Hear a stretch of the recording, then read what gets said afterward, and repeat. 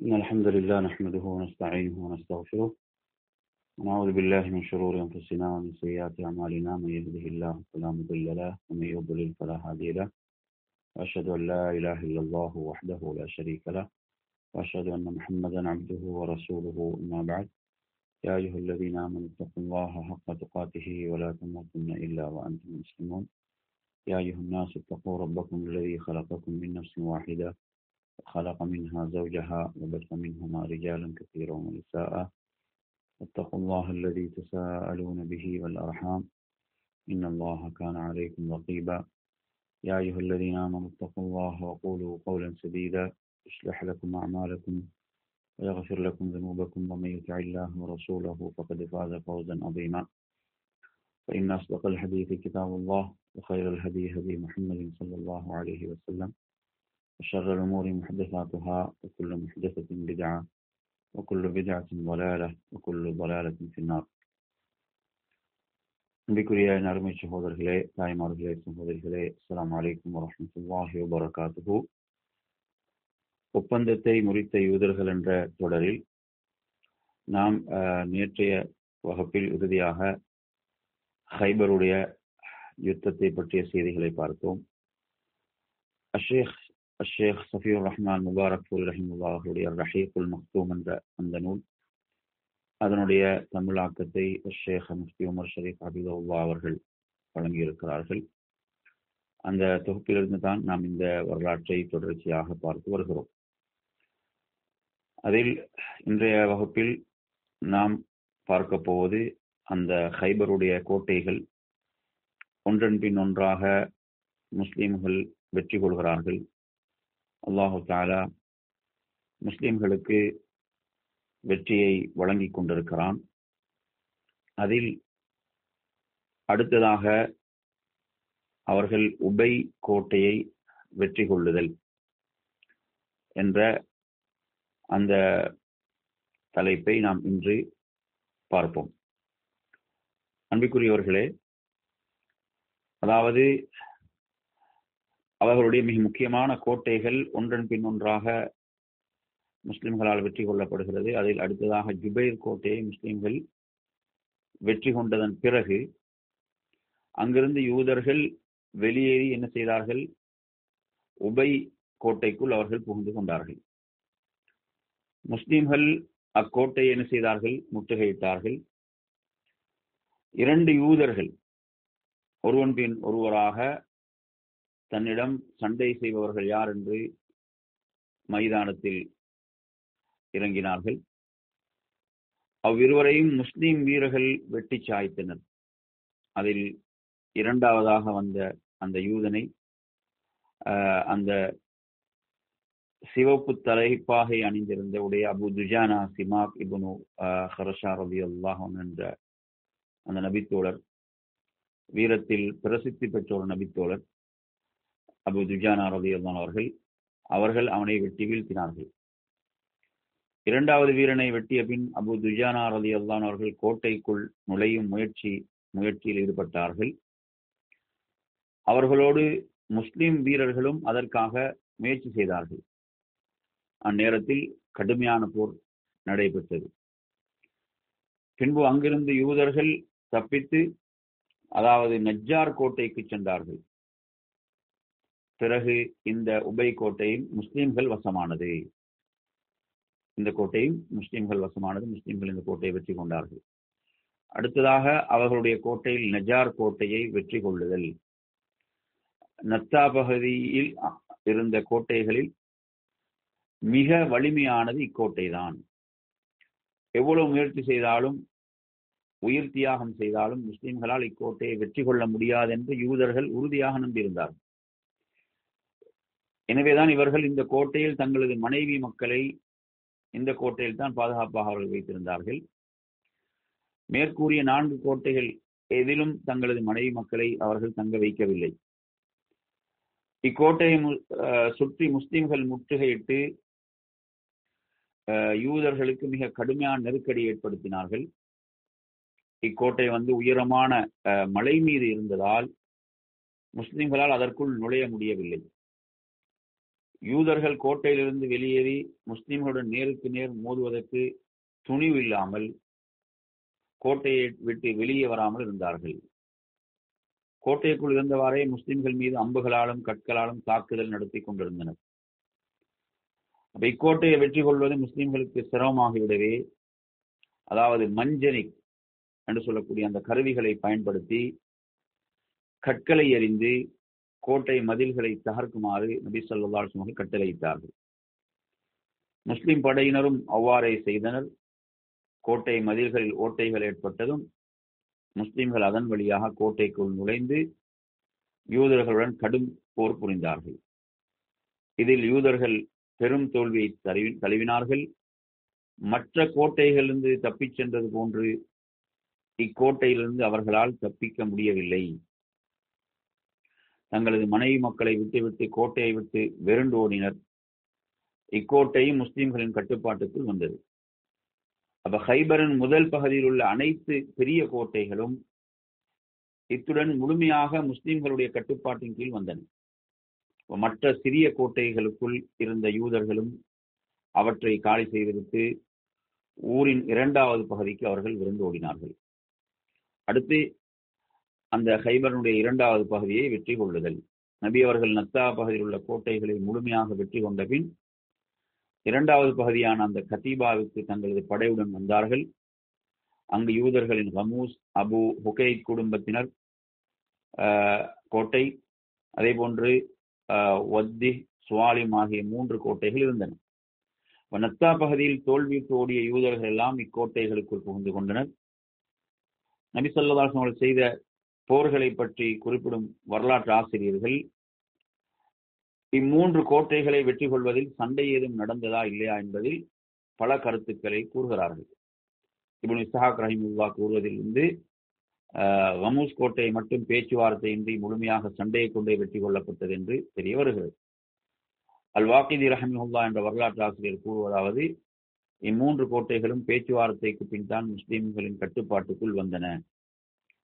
கமூஸ் கோட்டையை தவிர மற்ற 2 கோட்டைகளும் எவ்வித சண்டையுமின்றி பேச்சுவார்த்தை கொண்டே முஸ்லிம்களிடம் சரணடைந்தன. அந்த கமூஸ் கோட்டைக்கு மட்டும் முதலில் சண்டை நடந்தது. அதற்கு பிறகு பேச்சுவார்த்தை நடந்து கைவசமாக இருக்கலாம். ஆக கருத்து எதுவாக இருப்பினும் நபி ஸல்லல்லாஹு அலைஹி வஸல்லம் அவர்கள் இப்பகுதியை சுற்றி மட்டும் 14 நாட்கள் முற்றுகையிட்டிருந்தார்கள். யூதர்கள் கோட்டையை விட்டு வெளியேறவில்லை. இறுதியாக நபி ஸல்லல்லாஹு அலைஹி வஸல்லம் மஞ்சனி கருவிகளை நிறுவி தாக்குதல் நடத்த திட்டமிட்டார்கள். இதை அறிந்த யூதர்கள் நிச்சயமாக நாம் அழிந்தே தீர்வோம் என்பதை அறிந்து கொண்ட பின்புதான் ஒப்பந்தம் செய்து கொள்ள முன் வந்தார்கள். அடுத்ததாக பேச்சுவார்த்தை.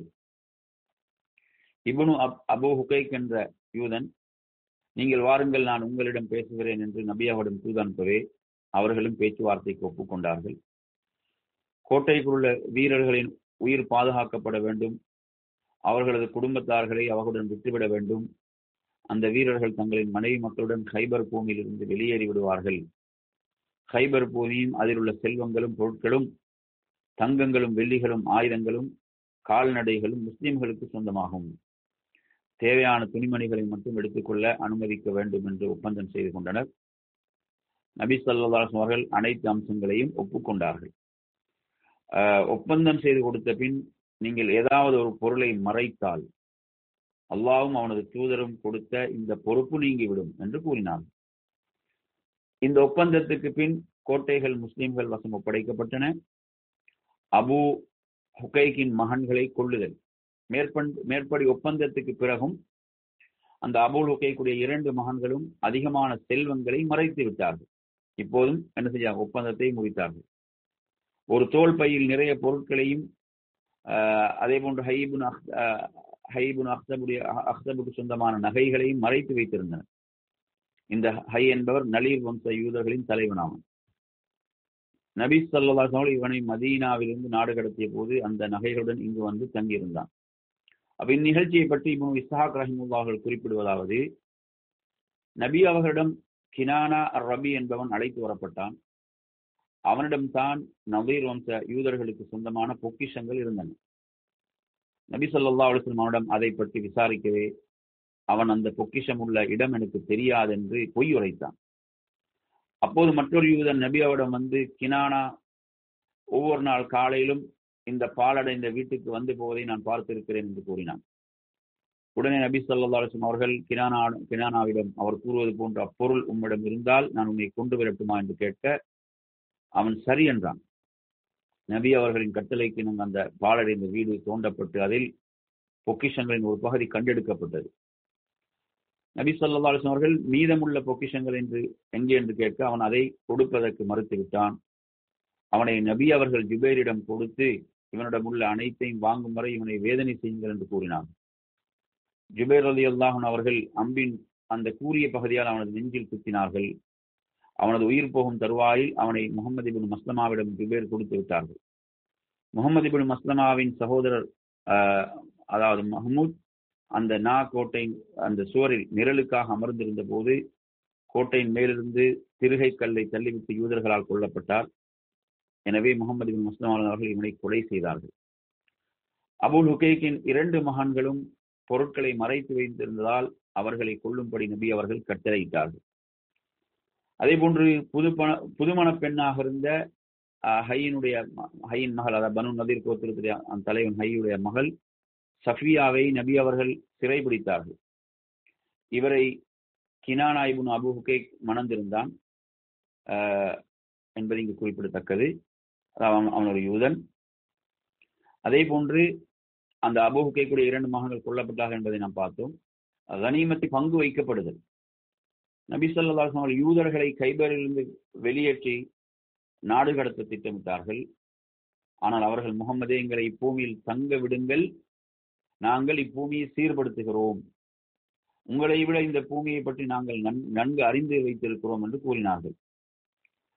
நபி அவர்களுக்கும் அவர்களது தோழர்களுக்கும் இப்பூமியை சீர் செய்வதற்கு அடிமைகள் யாரும் இல்லை, சீர் செய்வதற்கு ஓய்வு அவகாசம் இவர்களுக்கும் இல்லை. எனவே விவசாயத்திலும் தோட்டங்களிலும் மகசூலில் ஒரு பகுதியை தர வேண்டும் என்ற நிபந்தனையிலும் நபி ஸல்லல்லாஹு அலைஹி வஸல்லம் கூறும் காலம் மட்டுமே இங்கு தங்க வேண்டும், நபி அவங்க கூறக்கூடிய காலம் மட்டுமே இங்கு தங்க வேண்டும் என்ற நிபந்தனையிலும் கைபர் பூமியை நபி ஸல்லல்லாஹு அலைஹி வஸல்லம் யூதர்களிடம் கொடுத்தார்கள். அப்துல்லா இப்னு ரவாஹா ரலியல்லாஹு அன்ஹு கைபருடைய விளைச்சல்களில் கண்காணிப்பாளராக இருந்தார்கள். நபி ஸல்லல்லாஹு அலைஹி வஸல்லம் அவர்கள் கைபர் பூமியை 36 பங்காக பிரித்தார்கள். பின்பு ஒவ்வொரு பங்கையும் 100 பங்காக பிரித்தார்கள். ஆக மொத்தம் 3600 பங்குகள் ஆயின. அதிலிருந்து சமபாதி பங்கு நபி ஸல்லல்லாஹு அலைஹி வஸல்லம் அவர்களுக்கும் முஸ்லிம்களுக்கும் உரியதாகும். அதாவது 1800 பங்குகளில் மற்ற முஸ்லிம்களுக்கு கிடைப்பதை போன்றே நபி அவர்களுக்கும் ஒரு பங்கு என்று முடிவானது. மீதமுண்டான 1800 பங்குகளை பொதுவாக முஸ்லிம்களுக்கு ஏற்படும் பிரச்சனைகளுக்காகவும் தேவைகளுக்காகவும் நபி ஸல்லல்லாஹு அலைஹி வஸல்லம் தனியாக ஒதுக்கிவிட்டார்கள். நபி ஸல்லல்லாஹு அலைஹி வஸல்லம் இதை 1800 பங்குகளாக ஆக்கியிருந்ததற்கு காரணம், இந்த கைபரின் வெற்றி அல்லாஹ்வின் புறத்திலிருந்து ஹுதைபியாவில் கலந்து கொண்டவர்களுக்காக வழங்கப்பட்டதாகும். அவர்கள் இங்கு இருப்பினும் இல்லை என்றாலும் ஹுதைபியாவில் கலந்து கொண்டவர்கள் மொத்தம் 1400 நபர்கள் ஆகும். இவர்களில் 200 பேர் குதிரை வீரர்கள். ஒவ்வொரு குதிரைக்கும் 2 பங்குகள், குதிரை வீரருக்கு 1 பங்கு என்று மொத்தம் 3 பங்குகள் கொடுக்கப்பட்டன. அதாவது 600 பங்குகள் 200 குதிரை வீரர்களுக்கும், 1200 பங்குகள் 1200 அந்த காலாட்படை வீரர்களுக்கும் வழங்கப்பட்டன. இது ஜாதுல் மாதில் இடம்பெறுகிறது. சஹி புகாரில் இடம்பெற்றுள்ள இப்னு உமர் ரலியல்லாஹு அன்ஹு அறிவிப்பின் மூலம் கைபரில் அதிகம் கனிமத்து பொருட்கள் கிடைக்கப்பட்டன என்று தெரிய வருகிறது. இப்னு உமர் ரலியல்லாஹு அன்ஹு கூறுகிறார்கள், கைபரை வெற்றி கொள்ளும் வரை நாங்கள் வயிறார உண்டதில்லை. கைபர் வெற்றி கொள்ளப்பட்ட பிறகுதான் நாங்கள் வயிறார பேரித்தம்பழம் சாப்பிடுகிறோம் என்ற செய்தி புகாரில் இடம்பெறுகிறது. முஹாஜிர்களுக்கு கைபரில் பேரித்த மரங்களும் சொத்துக்களும் கிடைத்து விட்டதால் மதீனா திரும்பியவுடன் அன்சாரிகள் முஹாஜிர்களுக்கு கொடுத்திருந்த பேரித்த மரங்கள் எல்லாம் அவர்களிடமே நபி அவர்கள் திரும்ப அவற்றை கொடுத்தார்கள். இது முஸ்லிமில் இடம்பெறுகிறது. அடுத்ததாக நாம் பார்ப்போம். இதை தொடர்ந்துள்ள நிகழ்வுகளில் ஜாஃபர் மற்றும் அஷ்அரி கிளையினருடைய வருகை. அவை போர் முடிந்த பிறகுதான் ஜாஃபர் ரலியல்லாஹு அன்ஹு அவர்களும் அபு மூசா அல்-அஷ்அரி ரலியல்லாஹு அவர்களும் தங்கள் தோழர்களுடன் நபி ஸல்லல்லாஹு அலைஹி வஸல்லம் வந்தார்கள். அப்ப இதை பற்றி அபூ மூஸா ரலியல்லாஹு அன்ஹு சொல்கிறார்கள், நாங்கள் யமனில் வசித்து வந்தோம். அஷ்அரி என்பது யமனில் உள்ள ஒரு கோத்திரம். முஹம்மது ஸல்லல்லாஹு அலைஹி வஸல்லம் அவர்களுக்கு நபித்துவம் கிடைத்த செய்தியை நாங்கள் அறிந்தோம். நானும் எனது சகோதரர்களும் 50க்கும் மேற்பட்ட எங்களது கூட்டத்தினரும் நபி அவர்களை சந்திக்க புறப்பட்டோம். ஆனால் எங்களது கப்பல் திசை மாறி ஹபஷா சென்று விட்டது. அங்கு நஜ்ஜாஷியிடம் ஜாஃபர் ரலியல்லாஹு அன்ஹு அவர்களும் அவரது தோழர்களும் இருக்க கண்டோம். அவர் எங்களை இங்கு தங்குமாறு நபி ஸல்லல்லாஹு அலைஹி வஸல்லம் அவர்கள் அனுப்பி இருக்கிறார்கள். எனவே நீங்களும் எங்களுடன் தங்குங்கள் என்று கூறினார். நாங்களும் அவருடன் தங்கி இருந்தோம். பிறகு அவர்கள் நபி அவர்களை சந்திக்க புறப்பட்ட போது நாங்களும் அவரோடு புறப்பட்டோம். நாங்கள் நபி அவர்களை சந்திக்க மதீனா வந்த போது அவர்கள் மதீனாவில் இருந்து ஹைபருக்கு புறப்பட்டு விட்டார்கள். நாங்களும் ஹைபர் சென்றோம். ஹைபர் போரில் கலந்து கொள்ளாத எவருக்கும் ஹைபரில் கிடைத்த கனிமத்தில் பங்கு கொடுக்கவில்லை. ஆனால் எங்களுக்கும் ஜாஃபர் மற்றும் அவர்களது தோழர்களுக்கும் நபி ஸல்லல்லாஹு அலைஹி வஸல்லம் அந்த ஹைபருடைய கனிமத்தில் பங்கு கொடுத்தார்கள் என்ற செய்தி புகாரில் இடம்பெறுகிறது. ஜாஃபர் ரலியல்லாஹு அன்ஹு வந்தபோது அவரை வரவேற்று அவரது இரு கன்னங்களுக்கு இடையில் நபி ஸல்லல்லாஹு அலைஹி வஸல்லம் முத்தமிட்டார்கள். உங்களுக்கு தெரியும், ஜாஃபர் இப்னு அபீ தாலிப் அவர்கள் அலி ரலியல்லாஹு அன்ஹுடைய சகோதரர். அதே போன்று பின்பு எனது அதிக மகிழ்ச்சிக்கு என்ன காரணம், ஹைபருடைய வெற்றியா அல்லது ஜாஃபரின் வருகையா? அல்லாஹ் மீது ஆணையாக நான் அறியேன் என்று அல்லாஹுடைய தூதர் கூறினார்கள் என்ற செய்தியை பார்க்கிறோம். குறிப்பு, நபி ஸல்லல்லாஹு அலைஹி வஸல்லம் அவர்கள் அம்ர் இப்னு உமையா ரலியல்லாஹு அவர்களை நஜ்ஜாஷியிடம் அனுப்பி ஜாஃபரையும் அவரது தோழர்களையும் அழைத்து வருமாறு கூறினார்கள். நஜ்ஜாஷி அவர்கள் நபி அவரிடம் அனுப்பி வைத்தார். அந்நேரத்தில் அவர்கள் மொத்தம் 16 நபர்கள் இருந்தனர். மற்றவர்கள் எல்லாம் இதற்கு முன்னதாகவே மதீனா வந்து விட்டனர். இந்த சமயத்தில் தான் அபூ மூஸா ரலியல்லாஹு அன்ஹு ஜாஃபர் ரலியல்லாஹு வந்தார்கள் என்ற ஒரு செய்தியும் இருக்கிறது. அதே போன்று அடுத்து பார்ப்போம். நாம் பார்த்தோம், அந்த நதீர் பனு நதீர் யூத தலைவனுடைய மகளாக இருந்த சஃபியா ரலியல்லாஹு அவருடைய திருமணம்.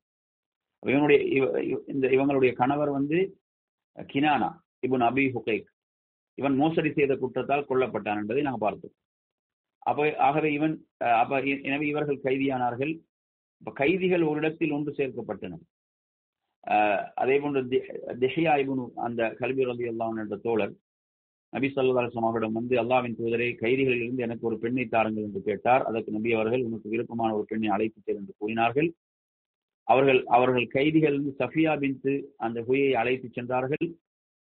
அதை பார்த்த மற்றொரு தோழர் நபியோடம் அல்லாஹ்வின் தூதரே, குறைலா நதீராக 2 கிளையினருக்கும் தலைவியான சஃபியாவை நீங்கள் திஹ்யாவுக்கு கொடுத்தீர்களா? அப்பெண் உங்களை தவிர வேறு யாருக்கும் தகுதியானவர் அல்ல என்று கூறினார். அதற்கு நபி அவர்கள் அவரை சஃபியாவுடன் அழைத்து வாருங்கள் என்றார்கள். திஹ்யா அவர்கள் சஃபியாவுடன் வரவே நபி ஸல்லல்லாஹு அலைஹி வஸல்லம் சஃபியாவை பார்த்தார்கள். பின்பு திஹ்யாவிடம் கைதிகளில் வேறொரு பெண்ணை நீங்கள் அழைத்துக் கொள்ளுங்கள் என்று கூறினார்கள். அதற்கு பின் சஃபியாவுக்கு இஸ்லாமை பற்றி எடுத்து கூற அவரும் இஸ்லாத்தை ஏற்றுக்கொண்டார்கள். நபி அவர்கள் சஃபியா ரலியல்லாஹு அவர்களை உரிமையிட்டு திருமணம் செய்து கொண்டார்கள். அவரை உரிமையிட்டதையே அவருக்குரிய மகராக ஆக்கினார்கள். அவங்க உரிமையிட்டதை அதற்குரிய மகராக ஆக்கினார்கள். நபி ஸல்லல்லாஹு அலைஹி வஸல்லம் மதீனா திரும்பும் வழியில் அந்த சர்து சஹபா என்ற இடத்தில் சஃபியா ரலியல்லாஹு அன்ஹா அவர்கள் அவங்க துளக்கிலிருந்து தூய்மை அடைந்தார்கள். உம்மு சுலைம் ரலியல்லாஹு அன்ஹா அவர்கள் சஃபியா ரலியல்லாஹு அவர்களை அலங்கரித்து இரவில் நபியாவிடம் அனுப்பி வைத்தார்கள். மறுநாள் பேரித்த பழம், நெய் மற்றும் சத்துமாவினால் செய்யப்பட்ட ஒரு வகை பாயாசத்தை கொண்டு நபி ஸல்லல்லாஹு அலைஹி வஸல்லம் வலீமா விருந்து அளித்தார்கள். ஆட்சி தலைவர் ரசூலுல்லாஹுடைய அந்த வலீமா விருந்து என்பது எவ்வளவு எளிமையாக இருந்தது என்பதை பாருங்கள். 3 நாட்கள் சஃபியா ரலியல்லாஹு நபி ஸல்லல்லாஹு அலைஹி தங்கினார்கள். இந்த செய்தி புகாரில் இடம்பெறுகிறது. நபி ஸல்லல்லாஹு அலைஹி சஃபியாவுடைய அந்த கன்னத்தில் அடியின் ஒரு வடுவை பார்த்தார்கள். இது என்ன என்று கேட்டார்கள். அதற்கு அவர், அல்லாஹ்வின் தூதரே, நீங்கள் எங்கள் ஊர் வருவதற்கு முன் முழு நிலா தனது இடத்திலிருந்து விலகி எனது மடியில் விழுவதாக கனவு கண்டேன். அல்லாஹ் மீது சத்தியமாக உங்களை பற்றிய விஷயத்தையும் நான் நினைக்கவில்லை. அப்ப இக்கனவை எனது கணவனிடம் நான் கூறிய போது எனது கன்னத்தில் வேகமாக அரைந்து, மதீனாவில் இருக்கும் அரசரையா நீ ஆசைப்படுகிறாய் என்றான். அதன் காரணமாக ஏற்பட்ட வடுதான் இது என்று கூறினார்கள் என்ற ஒரு செய்தி ஜாதுல் மாதில் இப்னு கைம் ரஹிமஹுல்லாஹ் பதிவு செய்கிறார்கள். இப்னு ஹிஷாமிலும் இது பதிவாக இருக்கிறது. அதே போன்று அடுத்ததாக நாம் பார்ப்போம், ஹைபரில் நஞ்சு கலந்த உணவு இது அல்லாஹ்வுடைய தூதருக்கு வழங்கப்படும். யூதர்களுடைய அந்த சூழ்ச்சி. நபிமார்களை கொல்வதில் என்ன செய்தார்கள்? அவர்கள் சளைத்தவர்கள் அல்ல என்பதற்கு இந்த செய்தியெல்லாம் சான்றாக இருக்கிறது.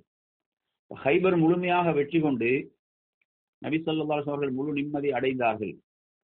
அப்போது சல்லாம் இப்னு மிஷ்கம் என்பவனின் மனைவி ஸைனப் பின்த் ஹாரிஸ் என்பவள் நபி ஸல்லல்லாஹு அலைஹி வஸல்லம் அவர்களுக்கு விருந்து ஒன்று ஏற்பாடு செய்தாள். விருந்தில் ஒரு ஆட்டை விஷத்துடன் அவள் சமைத்தாள். குறிப்பாக நபி ஸல்லல்லாஹு அலைஹி வஸல்லம் அவர்கள் விரும்பி உண்ணும் பகுதி அந்த முன் சப்பை என்பதை தெரிந்து அதிலே அதிக விஷத்தை அவள் ஏற்றினாள். நபி அவர்கள் அதிலிருந்து ஒரு துண்டை எடுத்து கடித்தார்கள். ஆனால் அதை விழுங்காமல் துப்பிவிட்டார்கள். இந்த எலும்பு தன்னில் விஷம் ஏற்றப்பட்டுள்ளது என்று என்னிடம் கூறுகிறது என நபி ஸல்லல்லாஹு அலைஹி வஸல்லம் கூறினார்கள். பின்பு அப்பெண்ணை அழைத்து விசாரிக்கவே அவள் உண்மையை ஒப்புக்கொண்டாள். இவ்வாறு செய்ததற்கான காரணம் என்ன என்று நபி ஸல்லல்லாஹு அலைஹி வஸல்லம் அவர்கள் விசாரித்தார்கள். அதற்கு அவள், நீங்கள் அரசராக இருந்தால் உங்களை கொல்வதில் எங்களுக்கு நிம்மதி கிடைக்கலாம். நீங்கள் தூதராக இருந்தால் உண்மை எங்களுக்கு தெரிந்துவிடும். அதனால் தான் அவ்வாறு செய்தேன் என்று கூறினாள். நபி அவர்கள் அவளை மன்னித்து விட்டு விட்டார்கள். நபி ஸல்லல்லாஹு அலைஹி வஸல்லம் அவர்களுடன் பிஷ்ர் இப்னு பரார் ரலியல்லாஹு அன்ஹு என்ற தோழரும் அதை சாப்பிட்டார். அப்ப அவர் அந்த ஆட்டில் இருந்து ஒரு துண்டை முழுமையாக சாப்பிட்டதால் அந்த விஷயம் அவர் உடலில் கலந்து அவர் மரணித்து விட்டார். அப்பெண் முற்றிலும் மன்னிக்கப்பட்டாளா அல்லது கொல்லப்பட்டாளா என்பதை பற்றிய பல மாறுபட்ட அறிவிப்புகள் வந்துள்ளன. இதை பற்றி அறிஞர்கள் என்ன சொல்கிறார்கள்? நபி அவர்கள் ஆரம்பத்தில் அப்பெண்ணை மன்னித்து விட்டார்கள். அப்ப அடுத்து அவள் தந்த விஷயத்தால் அந்த பிஷ்ர் ரலியல்லாஹு அன்ஹு இறந்து விடவே அவளை கொல்லும்படி கூறினார்கள். சஹீஹ் புகாரில் வரக்கூடிய செய்தி. ரசூலுல்லாஹ் என்ன செஞ்சாங்க? மன்னித்தார்கள். அப்ப தன்னுடைய விஷயத்தில் ரசூலுல்லாஹ் மன்னித்தார்கள். ஆனால் ஒரு நபித்தோடு என்ன செய்யப்படுகிறார்? அதனால் கொல்லப்படுகிறார்கள், மரணிக்கிறார்கள். எனவே அவளுக்கு மரண தண்டனை விதித்தார்கள். எனவே இவ்வாறாக இந்த சூழ்ச்சிகளும் என்ன செய்தன? யூதர்களால் நடைபெற்றுக் கொண்டிருந்தன என்பதை நாம் பார்க்கிறோம். ஹைபர் போரில் இரு தரப்பிலும் கொல்லப்பட்டவர்கள். இப்போரில் முஸ்லிம்கள் 16 பேர் கொல்லப்பட்டார்கள். 16 நபித்தோழர்கள். அதில் 4 பேர் குறைஷிகள், ஒருவர் அஸ்ஜா கிளையை சேர்ந்தவர், மற்றும் ஒருவர் அஸ்லம் கிளையை சேர்ந்தவர், மற்றும் ஒருவர் ஹைபரை சேர்ந்தவர். மீதமுள்ள 9 பேர்கள் அன்சாரிகள் ஆவர். சில முஸ்லிம்களில் கொல்லப்பட்டவர்கள் சிலர் சொல்றாங்க 17 பேர் என்றும் கூறுகிறார்கள். அதே போன்று அறிஞர் மன்சூர் ரஹிமஹுல்லாஹ் கூறுவதாவது, ஷஹீதானவர்கள் மொத்தம் 19 நபர்களே.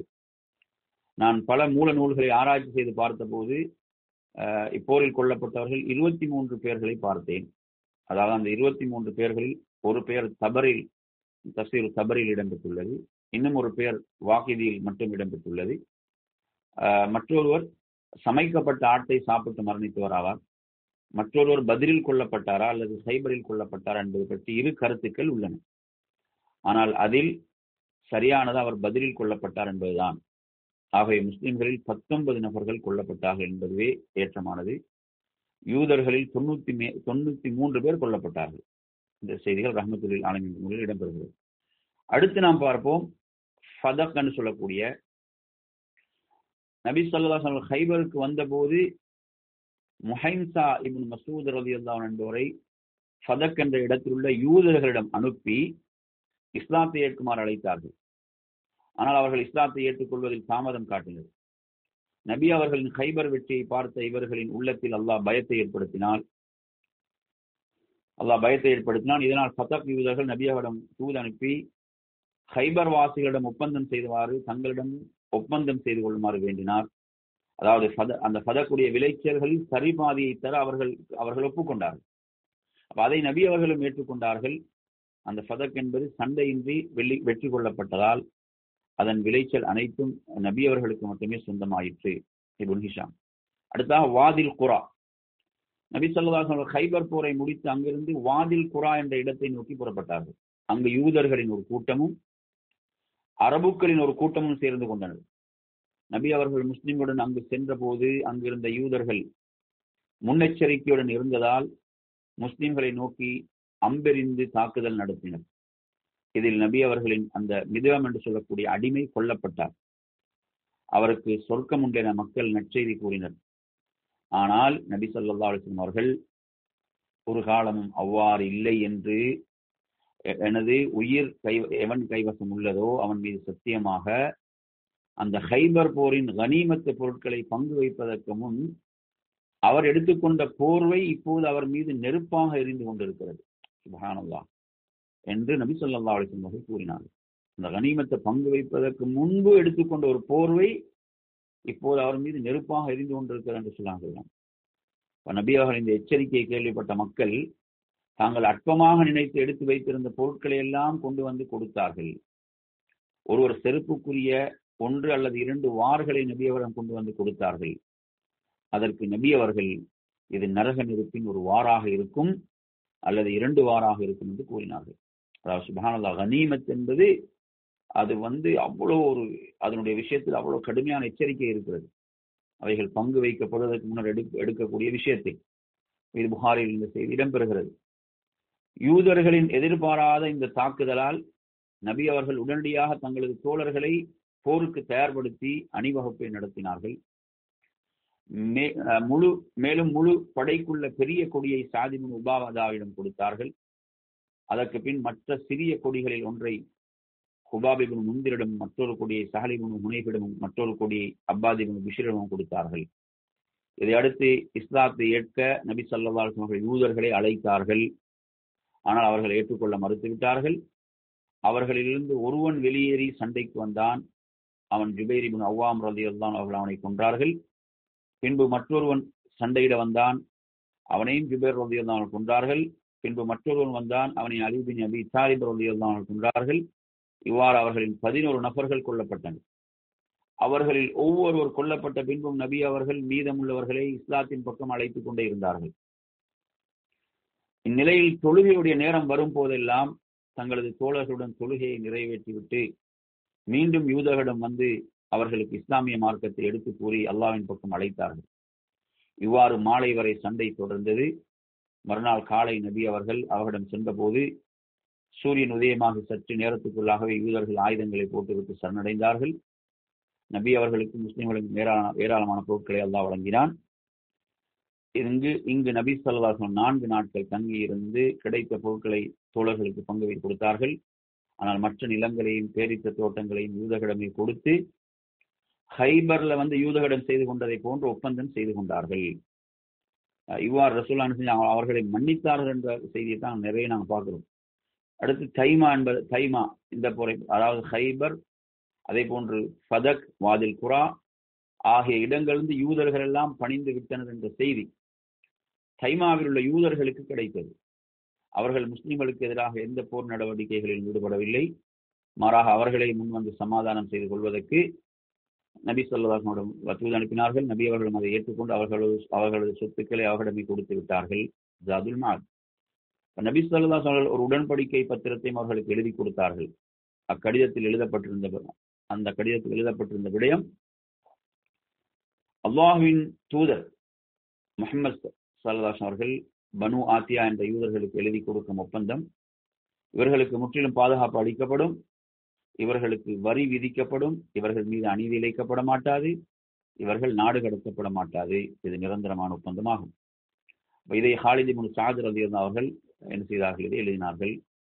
இது இப்னு அந்த ஸஅதில் இது இடம்பெறுகிறது. எனவே நறுமையான சகோதரர்களே, இவ்வாறாக அதாவது யூதர்கள் உடைய மோசடிகளும் சதிகளும் ஒப்பந்தங்களை மீறுதலும், அதன் பிறகு அல்லாஹ்வுடைய தூதர் அவர்களோடு போரிட்டு வெற்றி கொள்வதும், அவர்கள் மன்னிக்கப்படுவதும், அல்லாஹ்வுடைய தூதர் அவர்களோடு மறுபடியும் ஒப்பந்தம் செய்து கொள்வதும். ஆரம்பத்தில் ஒப்பந்தத்தை முறித்தார்கள். ஒப்பந்தத்தை முறித்துத்தான் அவர்களோடு போர். மறுபடியும் ரசூலுல்லாஹ் என்ன செஞ்சாங்க? அவர்களோடு ஒப்பந்தம் செய்தார்கள். ஒப்பந்தங்களை மீறினாலும் மறுபடியும் ஒப்பந்தம் செய்தார்கள். அந்த ஹைபருடைய யூதர்கள் மறுபடியும் என்ன செய்தார்கள்? ஒப்பந்தத்தை மீறி அப்துல்லா இப்னு உமர் ரலியல்லாஹு அன்ஹு என்ன செய்தார்கள்? அவர்களுக்கு அவர்கள் அவங்களோட கைகளை எல்லாம் கட்டி அவர்களுக்கு ஒரு நெருக்கடியை கொடுத்த போது புகாரில் அந்த செய்தி இடம்பெறுகிறது. அதன் பிறகு உமர் ரலியல்லாஹுடைய ஆட்சி காலத்தில் தான் இவர்கள் என்ன செய்தார்கள்? முழுமையாக ஹைபரை விட்டு அவர்களை வெளியேற்றப்பட்டார்கள், நாடு கடத்தப்பட்டார்கள் என்ற ரசூலுல்லாஹ் சொல்றாங்க. அல்லாஹ்வுடைய தூதர் அனுமதிக்கும் வரை நீங்கள் இங்கு தங்கலாம், அல்லாஹ் நாடும் வரை. அதன் பிறகு உமர் ரலியல்லாஹு அவர்கள் என்ன செய்தார்கள்? அவர்களை வெளியேற்றினார்கள் என்ற செய்தியை நாம் புகாரிலே பார்க்கிறோம்.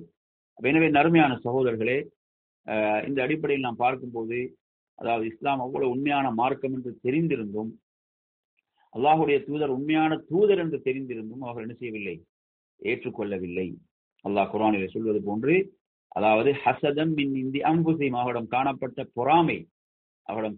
பொறாமையின் காரணத்தால் என்ன செய்யவில்லை, அவர்கள் இந்த சத்தியத்தை உண்மை அவர்கள் ஏற்றுக்கொள்ளவில்லை. ஆச்சரியம் வியப்பு என்று பார்த்தீங்கன்னு சொன்னா, இவர்கள் மதீனாவில் குடியேறுவதற்கான இன்னொரு பிரதான காரணமாக எது இருந்தது அப்படின்னு பார்த்தீங்கன்னு சொன்னா, இறுதி தூதர் இந்த பகுதியில் தான் வரவிருக்கிறார் என்ற அந்த முன்னறிவிப்புகள் அவர்களிடம் காணப்பட்ட வேதங்களிலே அந்த செய்திகள் இருந்தன. எனவே அந்த இறுதி தூதர் எந்த பகுதியில் வருகிறாரோ அந்த பகுதியில் நாம் இருக்க வேண்டும், அந்த தூதரை ஏற்றுக்கொள்ள வேண்டும், பின்பற்ற வேண்டும் என்பதற்காக வந்தவர்கள் அந்த நோக்கத்திலும் வந்தார்கள். ஆனால் அந்த தூதர் அவர்கள் எதிர்பார்த்தது போன்று அவர்களுடைய இனத்தில் வரவில்லை என்பதற்காக, குரோதத்தின் காரணத்தால், பொறாமையின் காரணத்தால் என்ன செய்தார்கள், அவர்களுடைய ஆணவம், தற்பெருமை, அதன் காரணத்தால் என்ன செய்தார்கள், அவர்கள் ஏற்றுக்கொள்ளவில்லை. நீங்க குர்ஆன்ல எடுத்து படித்து பாருங்க. அதாவது சூரத்துல் ஜும்ஆ என்ற அத்தியாயத்தை எடுத்து படித்து பாருங்க. குல் யா அய்யுஹல்லதீன ஹாது இன் ஸஅம்தும் அன்னகும் அவுலியாஉ லில்லாஹி மின் தூனின் நாஸ். அவங்க யூதர்கள் என்ன சொல்லிக் கொண்டிருந்தார்கள், அதாவது நாங்கள் தான் மனிதர்களிலே அல்லாஹ்வுடைய நேசர்கள், நாங்க தான் அல்லாஹ்வுடைய நேசர்கள் என்று அவர்கள் அவ்வளவு ஒரு ஆணவத்தோடும் கர்வத்தோடும் அவர்கள் இருந்தார்கள். அவ்வாறு திரிந்து கொண்டிருந்தார்கள். அவர்கள் சொன்னார்கள், மனிதர்கள், அதாவது அரபுக்களும் அல்ல, வேற எந்த இனமும் அல்ல, நாங்கள் தான் அல்லாஹ்வுடைய நேசர்கள் என்று சொல்லி அவர்கள் கூறிக்கொண்டிருந்தார்கள்.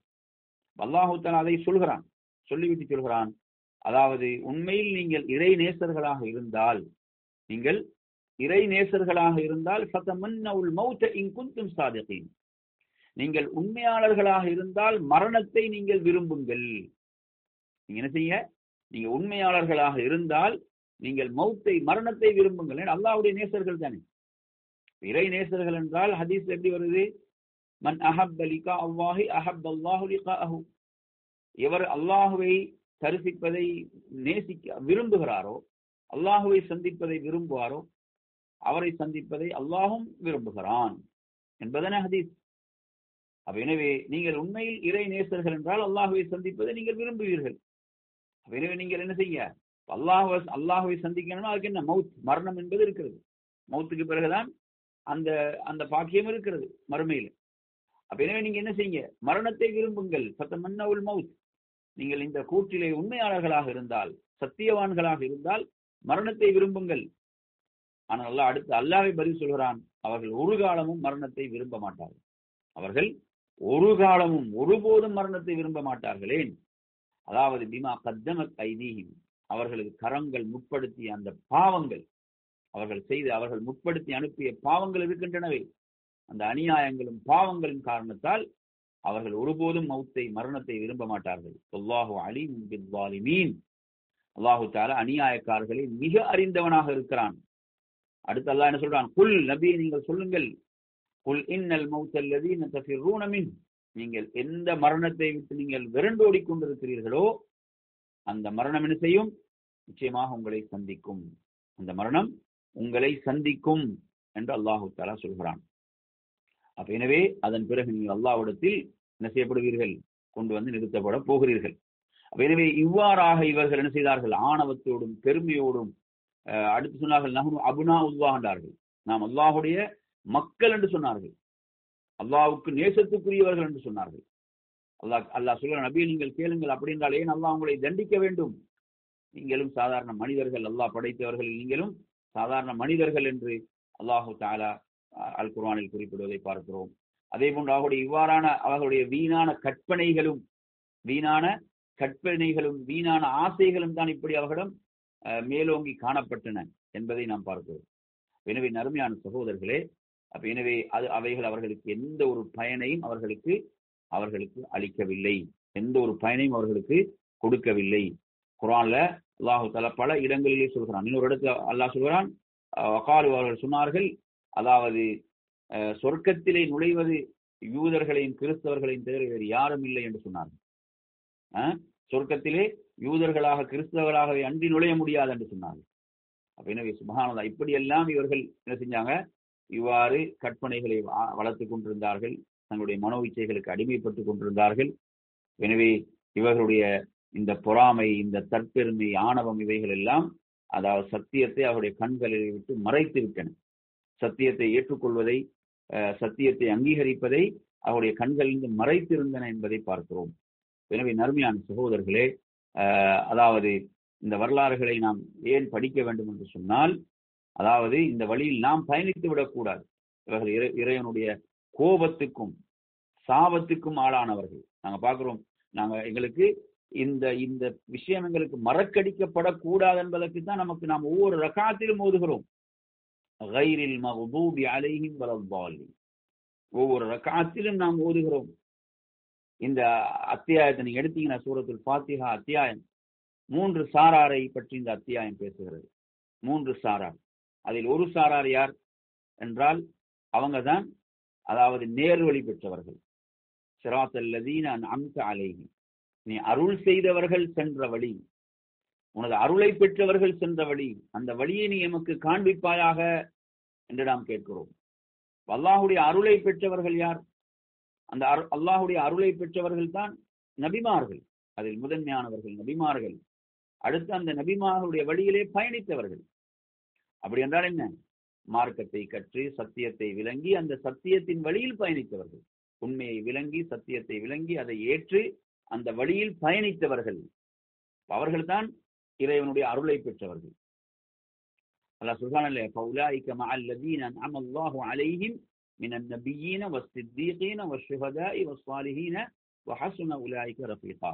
அல்லாஹ்வையும் அல்லாஹ்வுடைய தூதரையும் பின்பற்றியவர்கள் நாளை மறுமையில் அருள் செய்யப்பட்ட, அந்த அருள் செய்யப்பட்டவங்க யாரு? அருள் செய்யப்பட்ட நபிமார்களோடு, உண்மையாளர்களோடு, சுஹதாக்களோடு, சாலிஹீன்களோடு இருப்பார்கள். அல்லாஹ்வுடைய அருளை பெற்றவங்க யாரு? நபிமார்கள், உண்மையாளர்கள், சுஹதாக்கள், சாலிஹீன்கள் என்பவர்கள் தான் என்று குர்ஆன் மற்றொரு இடத்திலே சொல்கிறது. அன்பிற்குரியவர்களே, அந்த வழிதான் நாம் பயணிக்க வேண்டிய வழி. அடுத்து என்ன? கைரில் மக்தூபி அலைஹிம் வலத்தாலின், அந்த இறைவனுடைய கோபத்தை பெற்றவர்கள் உடைய வழி அல்ல, அந்த வழி நமக்கு காண்பித்து விட்டாரு. அந்த கோபத்தை பெற்றவர்கள் யார்? அவர்கள் தான் யூதர்கள். அவர்கள் தான் யாரு? யூதர்கள். ஏன்? அவர்கள் எப்படி என்றால், சத்தியம் அவர்களுக்கு தெரிந்தும், இதுதான் உண்மை சத்தியம் என்று தெரிந்தும் அவர்கள் என்ன செய்யவில்லை? அதை ஏற்றுக்கொள்ளவில்லை. முஆத் இப்னு ஜபல் ரலியல்லாஹு அன்ஹு சொல்கிறார்கள், அதாவது அந்த இஸ்லாமிய மார்க்கம் சத்தியம் வந்த பிறகு, அல்லாஹ்வுடைய தூதர் அனுப்பப்பட்ட பிறகு அவர்கள் போய் யூதர்களிடம் எப்படி சொல்வார்கள்? நீங்கள் தானே சொல்லிக் கொண்டிருந்தீர்கள், அதாவது ஒரு தூதர் வர இருக்கிறார், அந்த தூதர் வந்தவுடன் நாம் அவர்களோடு சேர்ந்து உம்மை எதிர்த்து போரிடுவோம், உம்மை வெற்றி கொள்வோம் என்று சொன்னீர்களே, அந்த தூதர் தான் இப்போது வந்து விட்டாரே, நீங்கள் ஏன் அவரை ஏற்றுக்கொள்ளாமல் அவரை பின்பற்றாமல் இருக்கிறீர்கள் என்று போய் கேட்பார்கள். சுப்ஹானல்லாஹ். அவ்வளவு, அதாவது நீங்க எடுத்து பார்த்தீங்கன்னா, மதீனாவில் உள்ள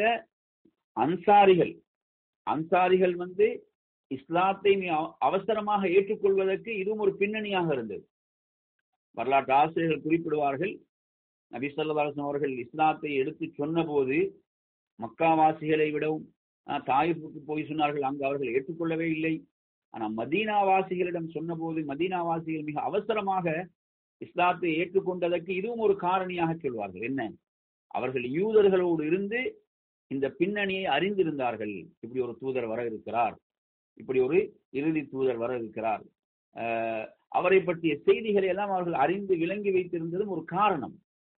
அப்ப அவர்களிடமிருந்து என்ன செய்கிறது? இவர்கள் அந்த உண்மையை பற்றி இவர்களுக்கு ஹிதாயத்து கிடைத்தது, ஆனால் அவர்களுக்கு கிடைக்கவில்லை. என்ன காரணம்?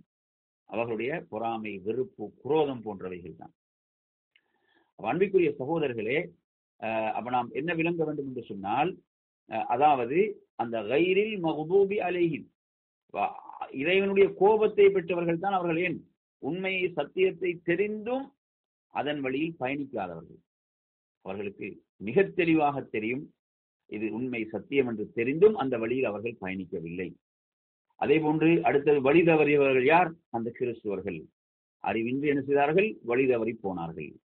எனவே நாம் என்ன செய்யக்கூடாது? நாம் அந்த இரண்டு சாராருக்கும் ஒப்பாகிவிடக்கூடாது. எப்படி ஒப்பாகக்கூடாது?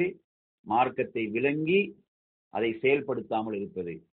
இவர்கள் இறைவனுடைய கோபத்துக்கு ஆளாகுவார்கள். அல்லாஹ் பாதுகாக்க வேண்டும். அதே போன்று அறிவின்றி செயல்படுவது. இன்னும் சில பார்த்தீங்கன்னா அறிவின்றி விளக்கமின்றி செயல்படுவது, இதுவும் என்ன வழிகேடு. நாம் என்ன மார்க்கத்தை விளங்கி அந்த வழியில் நாம் பயணிக்க வேண்டும். அவர்கள் தான் அல்லாஹுடைய அருளை பெற்றவர்கள் பயணிக்கக்கூடிய அந்த வழி. எனவே நறுமையான சகோதரர்களே, இந்த அடிப்படையிலே அப்ப நாம் வரலாற்று நெடுகிலும் பார்க்கிறோம், இந்த யூதர்களுக்கு ஏற்பட்ட நிலை என்ன காரணம்? அவர்கள் ஒரு உயர்ந்த ஒரு சிறந்த சமுதாயமாக இருந்து அந்த நிலைக்கு அவர்கள் தள்ளப்பட்டார்கள் என்றால் என்ன காரணம்? நபிமார்களுக்கு மாறு செய்ததும், இறைவனுடைய கட்டளைகளை அவர்கள் புறக்கணித்ததும். அல்லாஹு தஆலா குர்ஆன்ல சொல்லும் போது என்ன சொல்கிறான்? அதாவது தாவூத் அலைஹிஸ்ஸலாம், அதே போன்று அதாவது லிசானி தாவூத வ ஈஸா இப்னு மரியம், தாவூத் அலைஹிஸ்ஸலாத்துடைய நாவின் மூலம், ஈசா அலைஹிஸ்ஸலாத்துடைய நாவின் மூலம் இவர்கள் சபிக்கப்பட்டார்கள். ஏன்?